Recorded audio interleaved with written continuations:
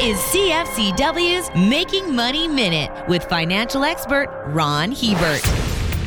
The average rate of interest currently charged on credit card debt in Canada is approximately 19%, and many reach up to 29.99%. With rates this high, it comes as no surprise that people who are continually maxed out on their plastic just can't get ahead financially. The growth on their debt completely outstrips their ability to pay. A possible solution is to look at a debt consolidation loan. This type of borrowing allows you to merge multiple debts into a single payment with the potential of significantly lowering both the monthly interest rate and the amount being charged. For more information, listen to our Making Money show, hosted by Ron Hebert and Gord Whitehead at letsmakemoney.ca or cfcw.com.